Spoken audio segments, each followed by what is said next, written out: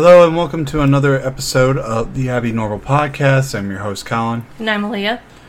How's it going and happy Memorial Day? Yep, we're recording this episode on May 30th. So it's Memorial Day for us.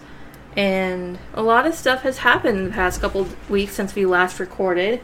A lot of sad stuff, but in light of our topic for today's episode, we did want to share some pretty bittersweet news for the Rochester community. So, some of you probably know in the true crime community about the case of Brittany Drexel and her disappearance back in 2009. I'm just going to give a brief summary of what happened. So, Brittany Drexel was a 17-year-old Gates Chili High School student who went missing on April 25, 2009 on a spring break trip in Myrtle Beach, South Carolina. And on May 11th, 2022, so this was like a couple weeks ago, remains were found in a wooded area in Georgetown County, South Carolina, and through dental records, authorities were able to positively identified her remains as Brittany Drexel. They do have a suspect in custody, Raymond Moody, who was listed as an initial suspect in the investigation back, I believe, in 2012. But he has been arrested and charged with the murder, kidnapping, and criminal sexual conduct. So, like I said, it's bittersweet in the sense that, it's a sad way to kind of put this case to an end, and it's still technically not over. There's still a trial that needs to be processed to determine the fate, I guess, of Raymond Moody and, his charges and crimes, and, they still have to figure out what exactly happened to her. But it does give her family, it gives the community a sense of closure. That's what I was going to say too, so at least they found that. Yeah, because it's been 13 years since she went missing, and during that time, a lot has been speculated about what happened to her. There's been a lot of theories, a lot of false witness testimonies of people claiming they saw Brittany being held captive. Some people even speculated that she was thrown into an alligator pit, which is terrible to imagine. And it's just nice now to have this bit of closure that we found her. We can put her to rest, bring her killer to justice, which is what I believe a lot of people want. Mm-hmm. So there's some silver lining in all this, as sad as it is and as sad as everything else has been going on between the shooting in Buffalo at the Tops grocery store and then recently the Uvalde, Texas elementary school massacre. It's just a really terrible time, and, with all that being said, we just wanted to talk about it because the Brittany Drexel case, it's really close to home for most of us, especially those who live in Rochester, because when her case broke out back in 2009, it was a big thing for a good while. And some of us sort of were kept updated of all the constant searches and new developments and, again, the possible theories and the possible eyewitness testimonies. And it's like, we never knew what really happened to her. But now that we have found her, then maybe some more news can come from this. So we wanted to talk about that. But like I mentioned in our Instagram stories on our podcast Instagram, we just finished watching the first 7 episodes of season 4 of Stranger Things, and I felt like that was important to talk about. Mm-hmm. And like I said, we're not going to mention spoilers because it's still kind of relatively new. Like I said, we're recording this on the Monday. The 4th season just released last Friday, so it hasn't been too long. So not a lot of people have watched the whole thing. You don't know that. That's the thing, though, honey. There's a lot of people who will binge watch an entire day of something and then bam. Yeah, but we've talked to people, like today we were hanging out with friends and I asked them if they've seen Stranger Things. Well, yeah, everyone's different, hon. I mean, sometimes they have time and sometimes they don't. I know, but all I'm saying is that I don't want to give away spoilers and the chance that people who haven't seen it yet haven't seen it. I mean, maybe later on we can talk about it a little bit more in depth in another episode. Maybe we can do a whole review about Stranger Things as a whole. That's what I was thinking originally about this. That would be nice. We could always do that later on in the future. But for now, I want to do a non-spoiler discussion about the first 7 episodes, what our first initial reactions were, and what we think is maybe going to happen in the second half of the season, because the second half is going to be released July 1st. So essentially that's about a month away from now, give or take a few days. Okay. So it's July 1st, yes, that's when it comes out. Then the second part is season 4. So I will say this. Season 4 is a little bit more darker and heavier than the last season. It's a lot more tense, than the last one. I mean, I feel like the last one is a little bit lighthearted in a lot of ways, but this one, it kind of breaks away from that and just kind of really goes balls out. Oh, yeah. Yeah, it really goes balls out. It literally shows his balls. That's what it is. Kinda. Yeah. I mean, what I like about, with every season we get... but it's still Stranger Things, though. It is still Stranger Things. I mean, because like I said, we'll get the same cast of characters. So we get Finn Wolfhard, we get Millie Bobby Brown, Noah Schnapp, and, the original lineup of Stranger Things cast and characters. But we do get some new characters, too. So, like, for instance, we get Eduardo Franco, who plays Argyle, Grace Von Dien, who played Chrissy, Joseph Quinn plays Eddie Munson, who's a eccentric type of character that we see in the new lineup. And Jamie Campbell Bower is a new character, I believe, on the show. And I can't really tell you what his name is because I have a name Peter Ballard listed as his character on Stranger Things, but that's not quite his identity. And I'm not going to get into it, but just know that there's a lot of major plot twists throughout those 7 episodes, and the 7th episode is a huge mind-blowing, because even when everything was starting to kind of unravel in that 7th episode, I was still speculating who his character was and what his purpose was in Eleven's story, because his character essentially is tied to Eleven's story and her past and everything, and we don't know exactly what his purpose is until that last 30 minutes of episode 7. So it's very intense, very mind-blowing, and I'm really excited for everybody to see it. And then, of course, Robert Englund is the big guest appearance of the season. He plays a character named Victor Creel, who plays a pretty pivotal role in all this stuff that's going on in Hawkins, Indiana. Because this story does take place on almost essentially 2 opposite ends of the country. Let me see. You got Dustin, Lucas, Max, Steve, Nancy, all in Hawkins, Indiana, trying to figure out the mysteries that are going on over there. And then you've got Eleven, Will, Mike even goes over to California to visit Jonathan, and, all of them out in California.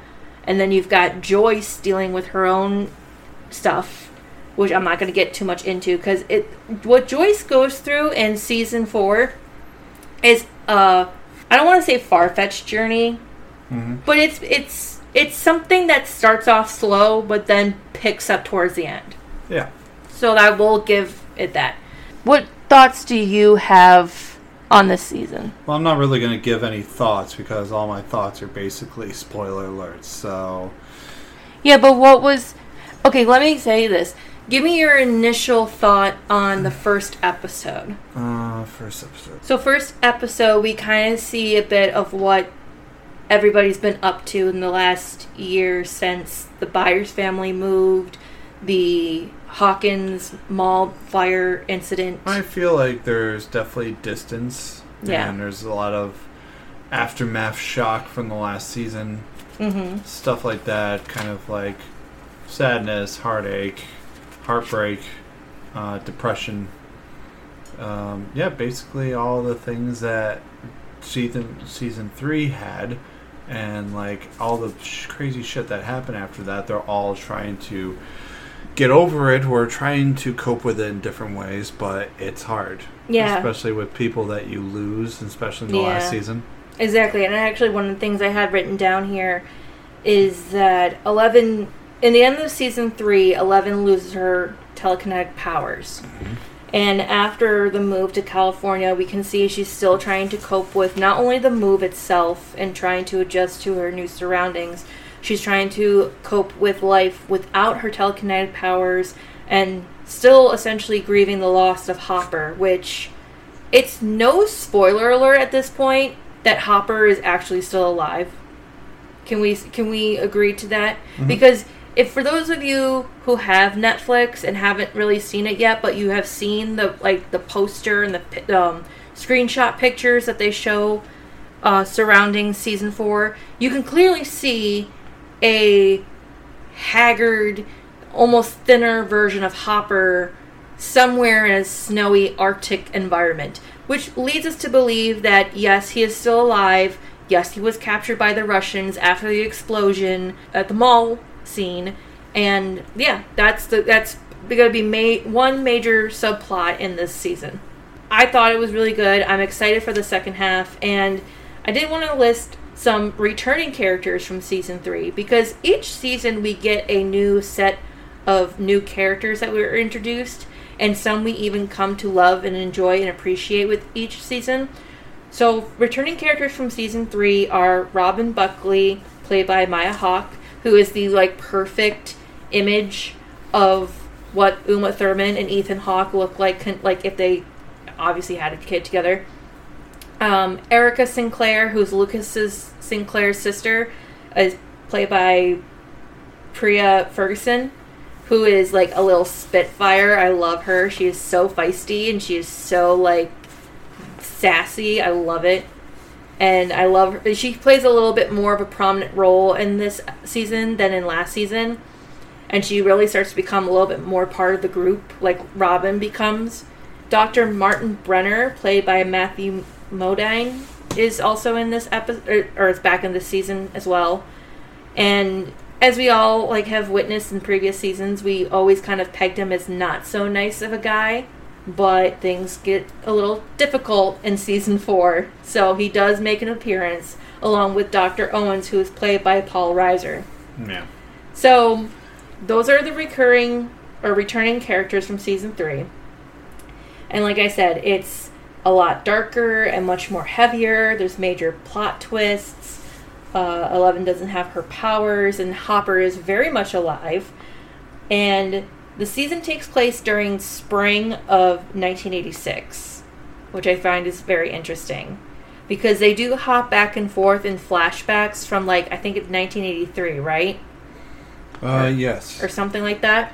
Yeah, so they kind of hop a little bit back and forth between flashbacks and what is essentially present day Hawkins, which is 1986.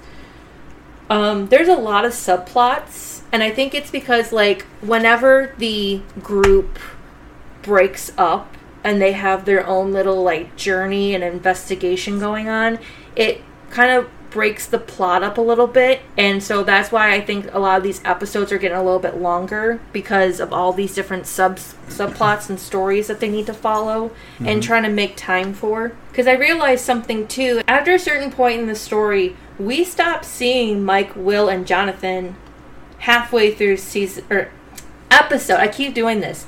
Episode 7. We kind of lose track of where they are, and we don't really see them again for the rest of the second half of that episode. But we know that they're heading somewhere now. But we don't see them. And I think it's because, like I said, there's a lot of subplots that are going on all at once, and they can only fit so much time into each episode. So, yeah. Is there anything else you want to mention? No, you pretty much explained everything. You sure? Yeah. You positive? No. You want to tell them how upset you were that I was watching episodes before you? No, everyone knows. Yeah, I got a little bit eager. Now, here's the thing. I've never been a big fan of Stranger Things when it first came out with season 1. Mm-hmm. It wasn't until Collin started watching it, and you know how it can be sometimes when you share the same living space and your only options are to either kind of do your own thing in the corner of the living room, or go in another room and just be by yourself. What we tend to do is we like to share the living room space, and sometimes we agree to watch something that we both can compromise and watch together. But sometimes one of us will be oh, I want to watch Obi-Wan, and I want to watch Stranger Things. Or I want to watch true crime. You know what? Yeah. I'm glad you brought that up. I know. Because that's a good segue into today's topic. I'm actually kind of happy I made that segue so we can stop talking about Stranger Things. Wow. Score. Somebody doesn't want to talk to their wife. Okay. Oh, I'm talking to your wife. I'm talking to your wife. Wow, talking to your wife. I'm talking to your wife. I talk to her every day. Okay. So, for those of you who are probably more excited about the trivia than Collin is. Well, that was an ADD moment. I feel like we just had to segue into the other thing. Well, because I was thinking to myself, over the weekend, we had a couple ideas in mind for the next 2 recordings, and unfortunately one of them requires a little bit more research than today's episode, so... You mean research, you mean watching? Well, I'm not going to get into it, but we're not prepared for our second recording. We'll definitely get that done sometime next weekend. However, I was able to prepare something for you guys today, and we did do a horror trivia...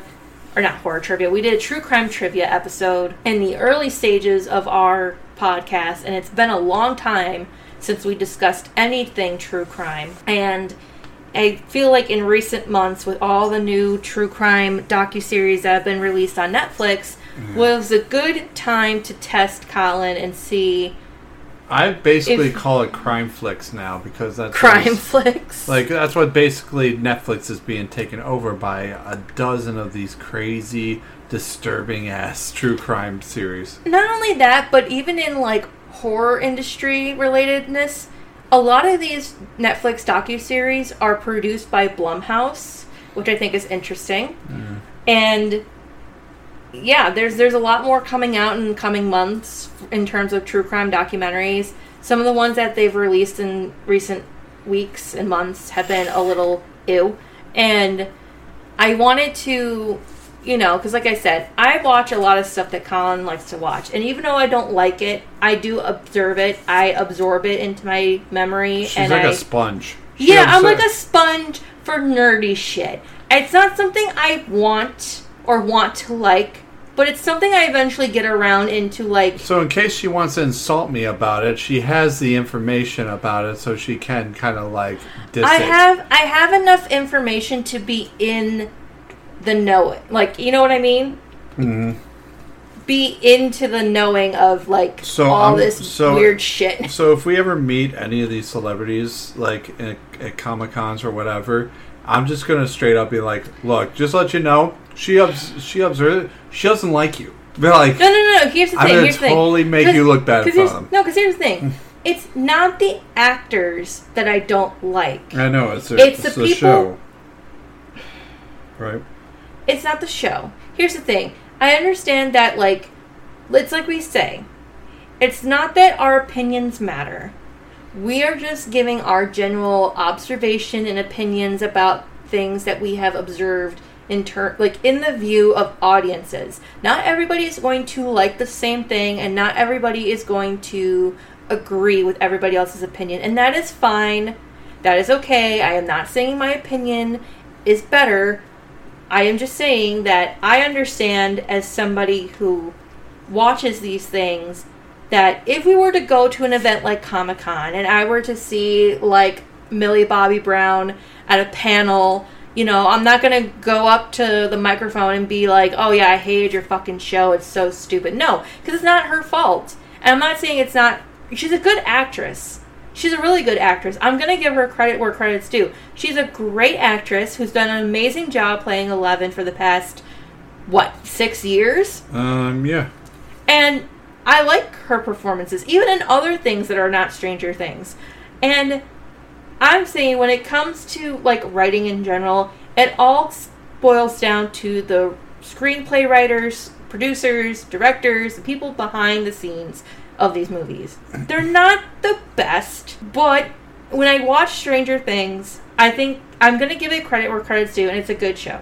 I didn't like it at first, but I've come to appreciate it now. As far as things like Marvel and Star Wars, I think that has become way too much for me. And those are the people behind the scenes where I would just go up to the microphone on the panel and say, when will you people ever stop? Like, there's way too much going on. And it's like, too much. It's too much. Anyway, going into our true crime trivia, in our first part of this, I had Collin ask me questions from our true crime trivia book. that I had bought a few years back off of Amazon. And this part, what I did was I took questions relative to certain documentaries that Collin and I have watched together, and I have put down questions. Now, for the first, I would say 6 questions, I've done 2 questions of each serial killer, and then after that, I was just sort of thinking to myself, what else could I ask Collin that he may or may not know? And I understand that Collin is not the type of person who enjoys true crime the way that I do. I mean, I know about true crime and stuff because I grew up with it. I used to see it all the time on TV. Yeah. So, I mean, I see it, I acknowledge it, I observe it. It doesn't mean I'm a huge fan, but it's just the stories of these serial killers, especially knowing growing up, are intriguing. I know.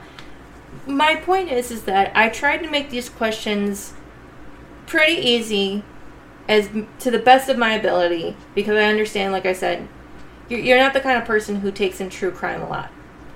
And I didn't want to pick out questions that would stump you and get you frustrated. But if you genuinely do not know the answer to these questions, you can simply tell me you don't know, and I will give you the answer. Oh, yeah. Is that okay? I'm probably not going to know any of these, probably. All right. I picked 2. Well, not 2. I picked 10. I picked 10 questions. And then with each answer, I'm going to do a little follow-up and snippet of information about the question in general. So are you ready? Yeah, sure. Okay. Question 1. How many times did Ted Bundy escape prison? Twice? Yes. What? Yep. How did I know that? I don't know.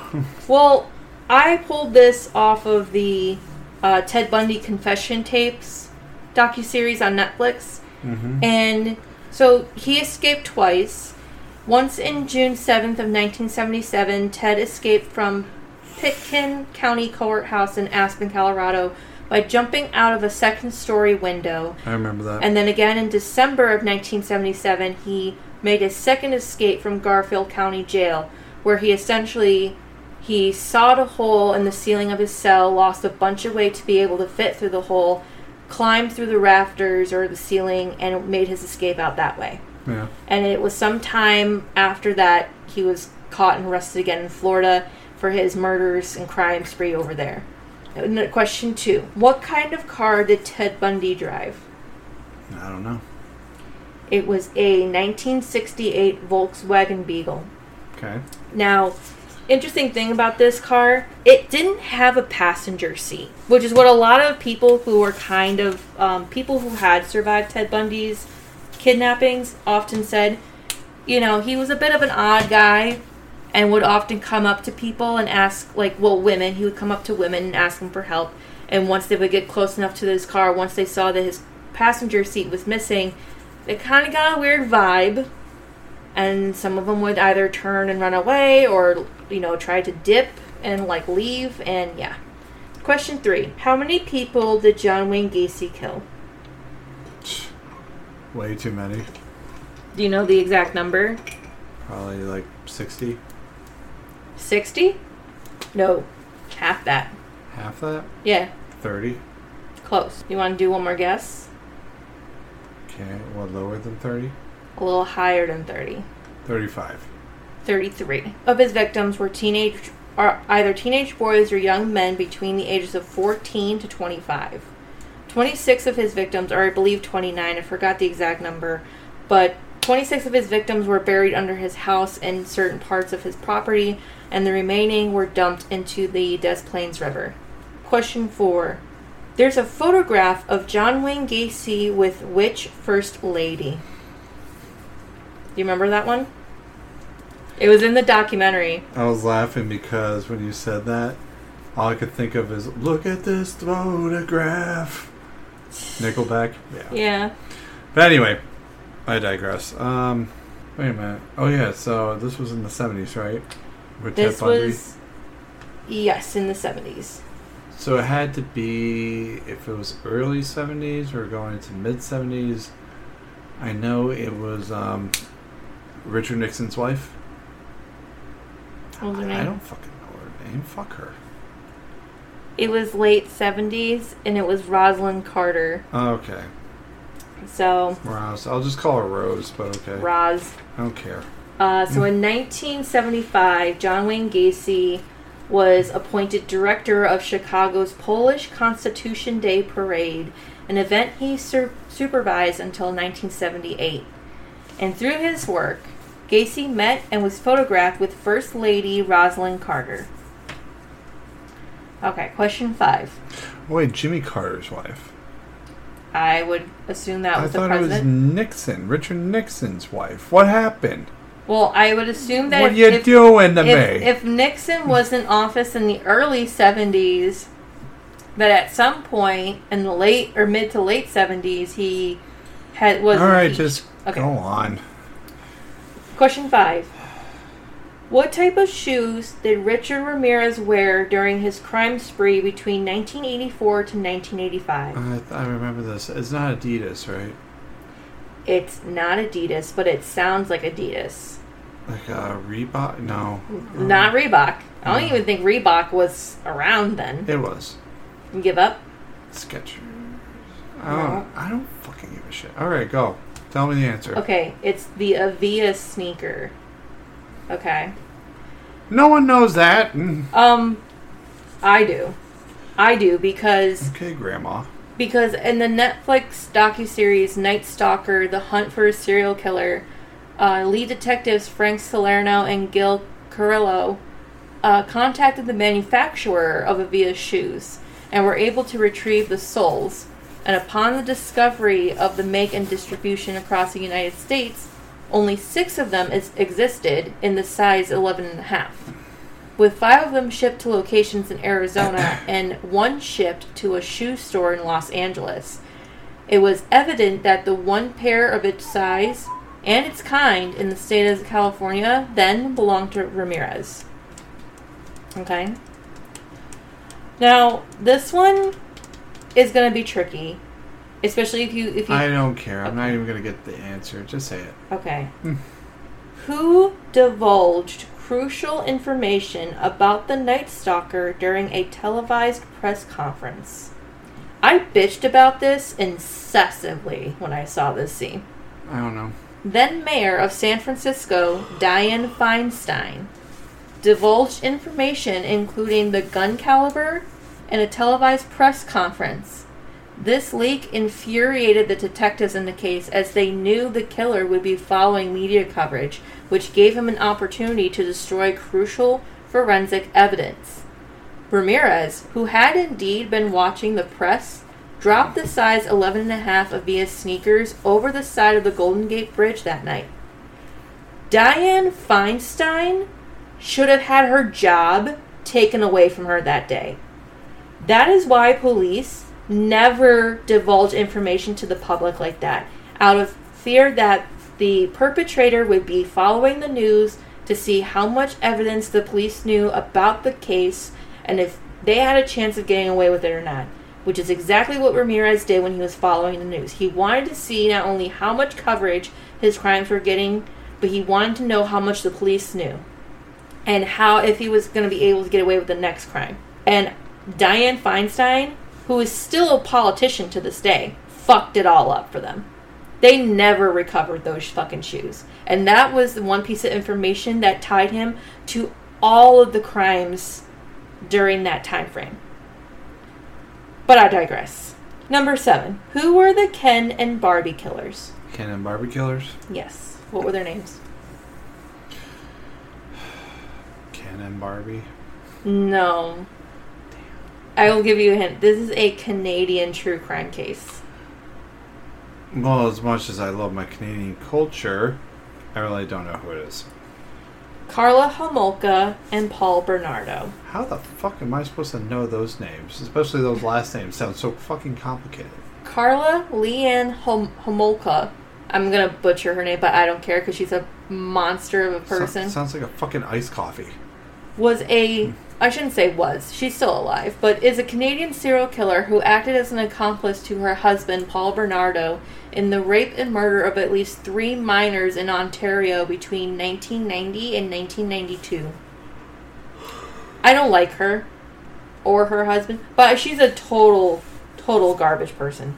Number 8. Which holiday did the Isabella Gardner Museum heist take place? Easter? Nope. You want to take a couple more guesses? You can pick any holiday. Christmas? Nope. Okay. Is there any guess to these holidays? Let's just say that in the city of Boston, it's a highly celebrated holiday. St. Patrick's? Yes, it is. There you go. Oh my god. In the early morning hours of March 8th, 1990, 13 works of art were stolen from the Isabella Stewart Gardner Museum in Boston. Guards admitted 2 men posing as police officers responding to a disturbance call, and the thieves tied the guards up and looted the museum over the next hour. There is a docuseries about that on Netflix called Gentlemen, This is a Robbery, and it is like the most interesting thing I had ever seen in my life. And it's not even like, there's some murder tied to it, but not too much. And it's really not until like years later after the heist happens that all that takes place. But yeah, I thought it was a good one. Question 9. Sorry, there's a siren going by. Question 9. Who was the dating game killer? I don't know. Rodney Alcala. Okay. So, Rodney James Alcala was an American serial killer and sex offender who was sentenced to death in California for 5 murders committed in that state between 1977 and 1979, and received an additional sentence of 25 years to life after pleading guilty to 2 homicides committed in New York in 1971 and 1977. And he got that nickname because he did appear on the dating game show. He did. He won the game. But she didn't go on the date with him, which, to her better judgment, was probably a good idea. Question 10, and this is the last question. Charlize Theron played which female serial killer in the 2003 film Monster? I know who this character is, but I forgot her name. Because I know Christina Ricci's in the film, too, and she plays, what, the daughter? Or She plays the girlfriend. Girlfriend. Ugh, that's weird. Okay. Yeah, she looked ragged. I mean, they all did. Charlize Theron looked ragged in that movie. She but looked like she could choke someone. Yeah, but it was a pretty good resemblance to the original character. Like, what's the answer? Eileen Wuornos. That's the name. Okay. So this is the IMDb synopsis for the movie Monster. Shortly after moving to Florida, longtime prostitute Eileen Wuornos, played by Charlize Theron, meets young and reserved Selby Wall, Christina Ricci, and a romance blossoms when John, played by Lee Tergesen, attempts to brutalize Eileen. She kills him and resolves to give up prostitution by supporting herself and her new girlfriend through legitimate means proves extremely difficult, and she soon falls back on old ways. More Johns die, and Selby can't help but think her new friend is responsible. Okay. Alright. Let's tally it up. I only got 1. No, you got 2 out of 10. Well, it's still pretty bad.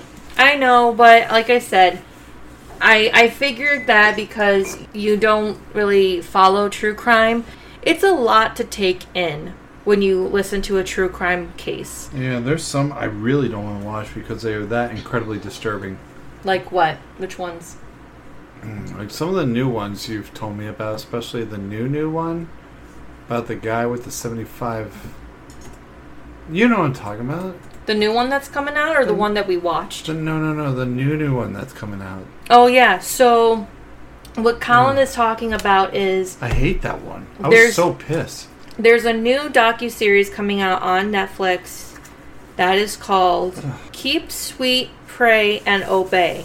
And it's a docuseries that examines the rise of Warren Jeffs in the Fundamentalist Church of Jesus Christ of Latter-day Saints and his shocking criminal case. Now, I'm a little worried about watching that one because I just recently watched the other docuseries that came out this past month called Our Father, which was very disturbing and very disgusting and did not do wonders for my mental health. So I'm a little nervous about watching this one. So, yeah. I don't know if I can handle watching a docuseries about a cult where some sick self-proclaimed prophet takes on like over 50 child brides and has, multiple children with them. It's just disgusting. It makes me sick. So I don't know. It would be intriguing to watch, but I don't know if my mental health can take it. But what did you think about today's episode, though? Yeah, it's interesting. It's not as bad as I thought it'd be, but I know I sucked at it, but it's fine. I know, and I just wanted to do something interesting. Because like I said, I take in a lot of true crime, and sometimes I'll put on the same true crime show I've watched over and over again, just to kind of familiarize myself with all that information. And I'm currently reading the last book on the left, which is the last podcast of the left's book about serial killers. And I'm already on the chapter of Richard Ramirez, so I'm, interested to read this book and all that. So it's a pretty interesting read. But yeah, like I said, and it's not just, when you listen to true crime stuff like podcasts or docuseries or documentaries, it's a lot of information that you take in. And as somebody who watches true crime stuff or listens to true crime stuff or reads about true crime, it is to some point a learning aid to some extent. Because one day, and I remember we were watching the John Wayne Gacy, for example, the John Wayne Gacy confession tapes. They were talking about the trial. And you had asked me, how does one get the death penalty in a trial like this, especially in a murder trial? And I had to pause the docuseries, and then I had to explain based on what... I wish I never asked you. I know, but based on what I had learned from listening to a bunch of true crime podcasts and docuseries and all this stuff, I literally sat there and I explained to you when a investigation is taking place, and this usually is associated with murder cases. But if a murder case is ongoing and they have a suspect in custody, but they haven't found the bodies, in this case they hadn't found all of the bodies, because Des Plaines police officers were originally looking for Robert Peast. And they hadn't found him. They didn't know where he was, but they had already found like 26 or 29 bodies underneath his house. They were wondering, where is he? And he wasn't telling them. He wasn't being truthful. He wasn't being honest. And they're like, okay, well, we already have a warrant out, and we're already charging you for the murders of all these boys who we just found on your property. And you've already confessed to most of them and how you killed them. So we're already going to go ahead with this trial and charge you for the murders of all these boys. Now, if you can't tell us where Robert Peast is, they will put the death penalty on the table when this case goes to trial. Mm-hmm. And if he cooperates, they'll take it off the table. And he never did. So once everything went into trial and the death penalty was already on the table, they did eventually find Robert Peast, but no help from John Wayne Gacy. His body just turned up in the river, and the police got him, and they were able to confirm that he had died in the same fashion as the other boys that they had found underneath his home. Yeah. And he got the death penalty because he refused to cooperate for most of the trial. That is how it usually happens. It's not usually like that for most cases, but my sister did the same thing. She was watching a movie called Death on the Nile, and she even said to me, she's like, there was a scene that occurred that really threw me off. And it was a scene, and she didn't give me all the details, but she said there's a scene where the killer goes and hugs a family member as they're being apprehended. And as they hug and embrace, he takes a .22 caliber, I believe it was that type of gun that she had said, it was like a .22 caliber gun, points the gun into the chest or back of the person they're hugging, shoots them, and then the bullet essentially goes through that person and into the killer, killing them both. So that person would avoid going to jail. But my sister was confused because she's like, that wouldn't necessarily happen with a .22 caliber. And she goes into detail explaining how this would not have happened. And I'm like, you got that from true crime, didn't you? She's like, yeah. And I'm like, I just thought it was interesting. But you learn stuff from this. Like, a lot of people learn about, like, how bodies decompose in different stages of environments. Mm-hmm. And it's a fascinating type of science in of itself. So, in a lot of ways, a lot of people can learn from true crime in a good way. But, unfortunately, sometimes these serial killers learn from other serial killers to try to adopt their own sense of style in murdering people. Or to try to do what others have done differently to avoid getting caught. Which sometimes they never usually do, surprisingly. But that's just me.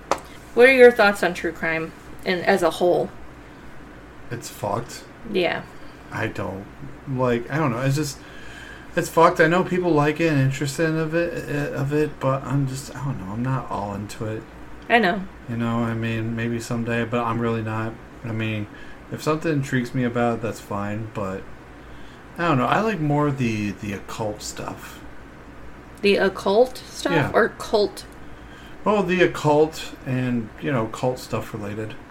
Like, more like that kind of thing. What type of occult stuff intrigues you? Like, stuff that's, like, more, I don't know, that deals with... When people say that it's, like, these people are, like... A cult that is, like, think of their own Jesus, but it's not really. It's more like a different being. That's just cult. Yeah, it's just a cult. No, it's not a cult.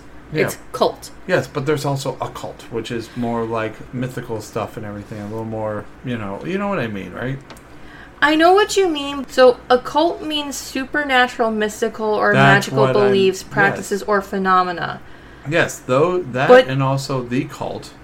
Yeah, but... I like those kind of stuff. Yeah, but very, very, very rarely do the occult have any ties with true crime. I know, but I'm not talking about with true crime. I'm not talking about that. I'm talking about its own thing. Okay. So that's what I'm talking about. Okay. Yes. Because sometimes when we think about true crime cases, yes, we do include cult cases like Jonestown and the Manson family and Heaven's Gate. Like, we do include those into true crime because in those fashions people did die, and sometimes in brutal, mysterious, and malicious ways, often under the influence of people with very sick agendas. But which I think the one with Jim Jones is the one that intrigued me the most. Yeah. Which that was a good one. Jim Jones is a very odd man. He was very narcissistic, and that's a common trait that a lot of cult leaders have. We can do an entire episode about cults if you ever wanted to do that in another future episode. Sure. The occult and the occult. We're definitely going to do an episode that kind of defines the two as separate things because, again, the occult is about supernatural, magical, or mystical beliefs and phenomena. Yeah, and that's fine. But cults are different. Like, it is taking religion, it is taking something supernatural, and... But it feels like cults are more realistic.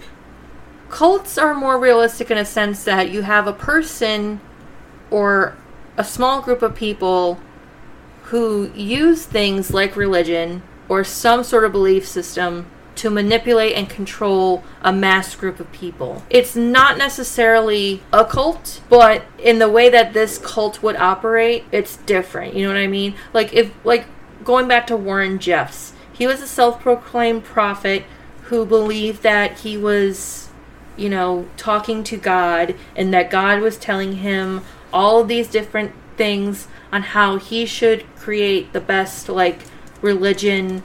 And it was essentially his belief system was pretty much a spin-off of the Mormon religion combined with a prophesized Christian or Catholic God. It's hard to explain because we don't really know all that much about Warren Jeffs, but if we were to look at him as an example, that was what he as a cult leader was doing.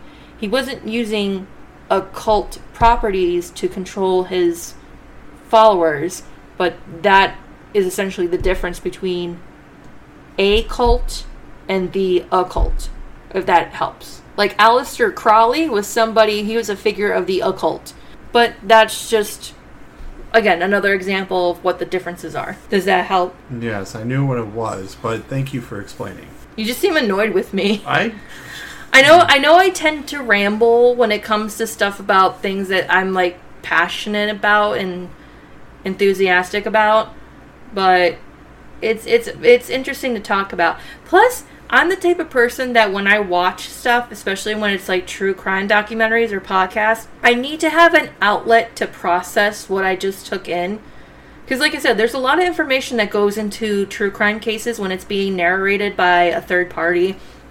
Because they do a lot of research. They look into all like the background and history of not just the killers, but the victims themselves. And it's a lot to process. So sometimes it's best to kind of have like an outlet or a person that you can talk to kind of like bounce off ideas and like what you're feeling about all this stuff. Because that's kind of what my sister and I did. Like when she watched the Our Father documentary, she was texting me about like how disgusted she was about the guy who they followed the docuseries around and how his crimes were, you know, horrendous in their own way.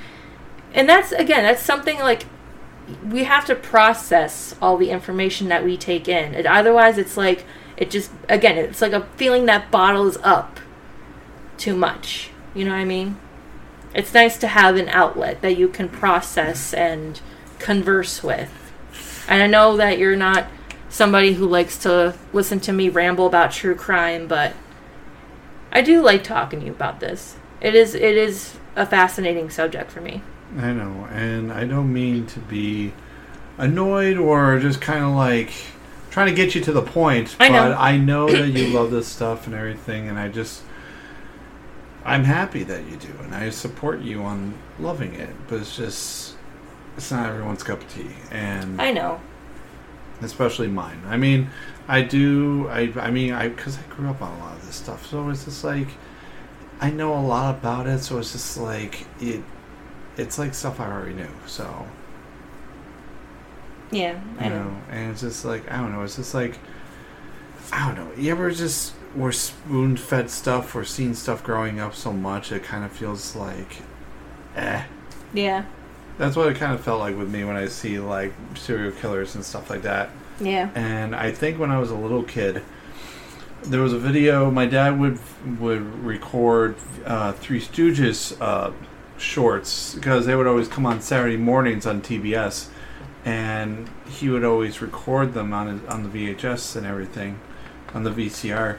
And there's commercials that they would show collections of serial killers on VHS, and it's one of those 1-800 commercials, like toll free, get this collection of like serial killers from the 20th century, and there's the one that scared the fuck out of me because there was a random picture of John Wayne Gacy dressed up as a clown. Oh yeah. And I hated clowns as a child, and I saw that and it scared the fuck out of me. See, here's the thing about that just going a little bit off tangent here. When you watch the John Wayne Gacy confession tapes, it kind of debunks a lot of things that had been said about him as a criminal and ties to all of these cases. Like for one thing, the character Pogo the Clown didn't really play that prominent of a role in his murder sprees.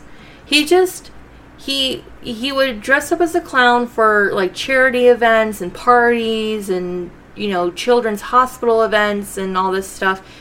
Very rarely did he ever really apply that into his murders.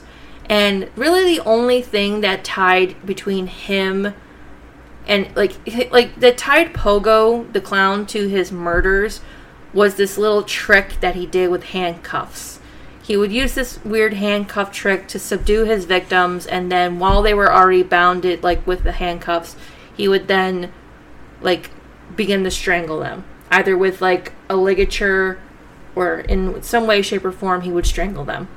Mm-hmm. And it's terrible, but like that part of his life, the Pogo the Clown, didn't play that big of a role into his killings. And the whole thing with like his last words being "kiss my ass," apparently he never even said that on his execution day. According to one of the people that they interview who had a prominent role in his investigation. He arrived the day of his execution, sat and witnessed it. He's like, I never heard him say anything in regards to that. He just took a breath, he closed his eyes, and that was it. He never said anything along the lines of kiss my ass or anything of that matter. There's a lot of things in that documentary that contradict a lot of what people have said about him as a serial killer, which I think is interesting. So I do recommend those ones. There's a bunch of others that I would recommend too. One that I didn't mention in this trivia that I do want to recommend, it's on Netflix. It's called Murder Among the Mormons. If you're not familiar with it, I would definitely go check it out. Don't do your research yet. Just go watch it on Netflix. It's a case that I was not familiar with until I saw this documentary.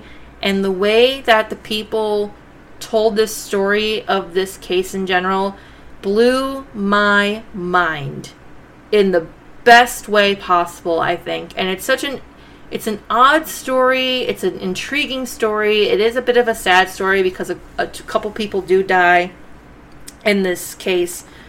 But when you find out who did it and why they did it and all that, it blows your mind. It's astounding. So I recommend Murder Among the Mormons. It's on Netflix. This is not a sponsored Netflix episode. I really wish it was, because it would be really cool. But go check it out. And there's a lot of other true crime docuseries that are currently up right now that are really interesting that I have mentioned in this episode. And yeah, I believe that concludes our episode for the week. Yep. Anything else you want to add before we sign off? No, except where can people find our thing? So you can listen to us anywhere you get your podcasts. We are on Spotify, Apple Podcasts. I have been saying Apple iTunes for the longest time now. It's actually Apple Podcast. But we're on a bunch of different podcasting platforms. You can go check out our website. It's abbynormalpodcast.com. And check us out on Facebook. Check us out on Facebook. Follow us on Instagram. And yeah, we hope you enjoyed this week's episode. Yep. And stay tuned for the next episode that we're going to do. Yep.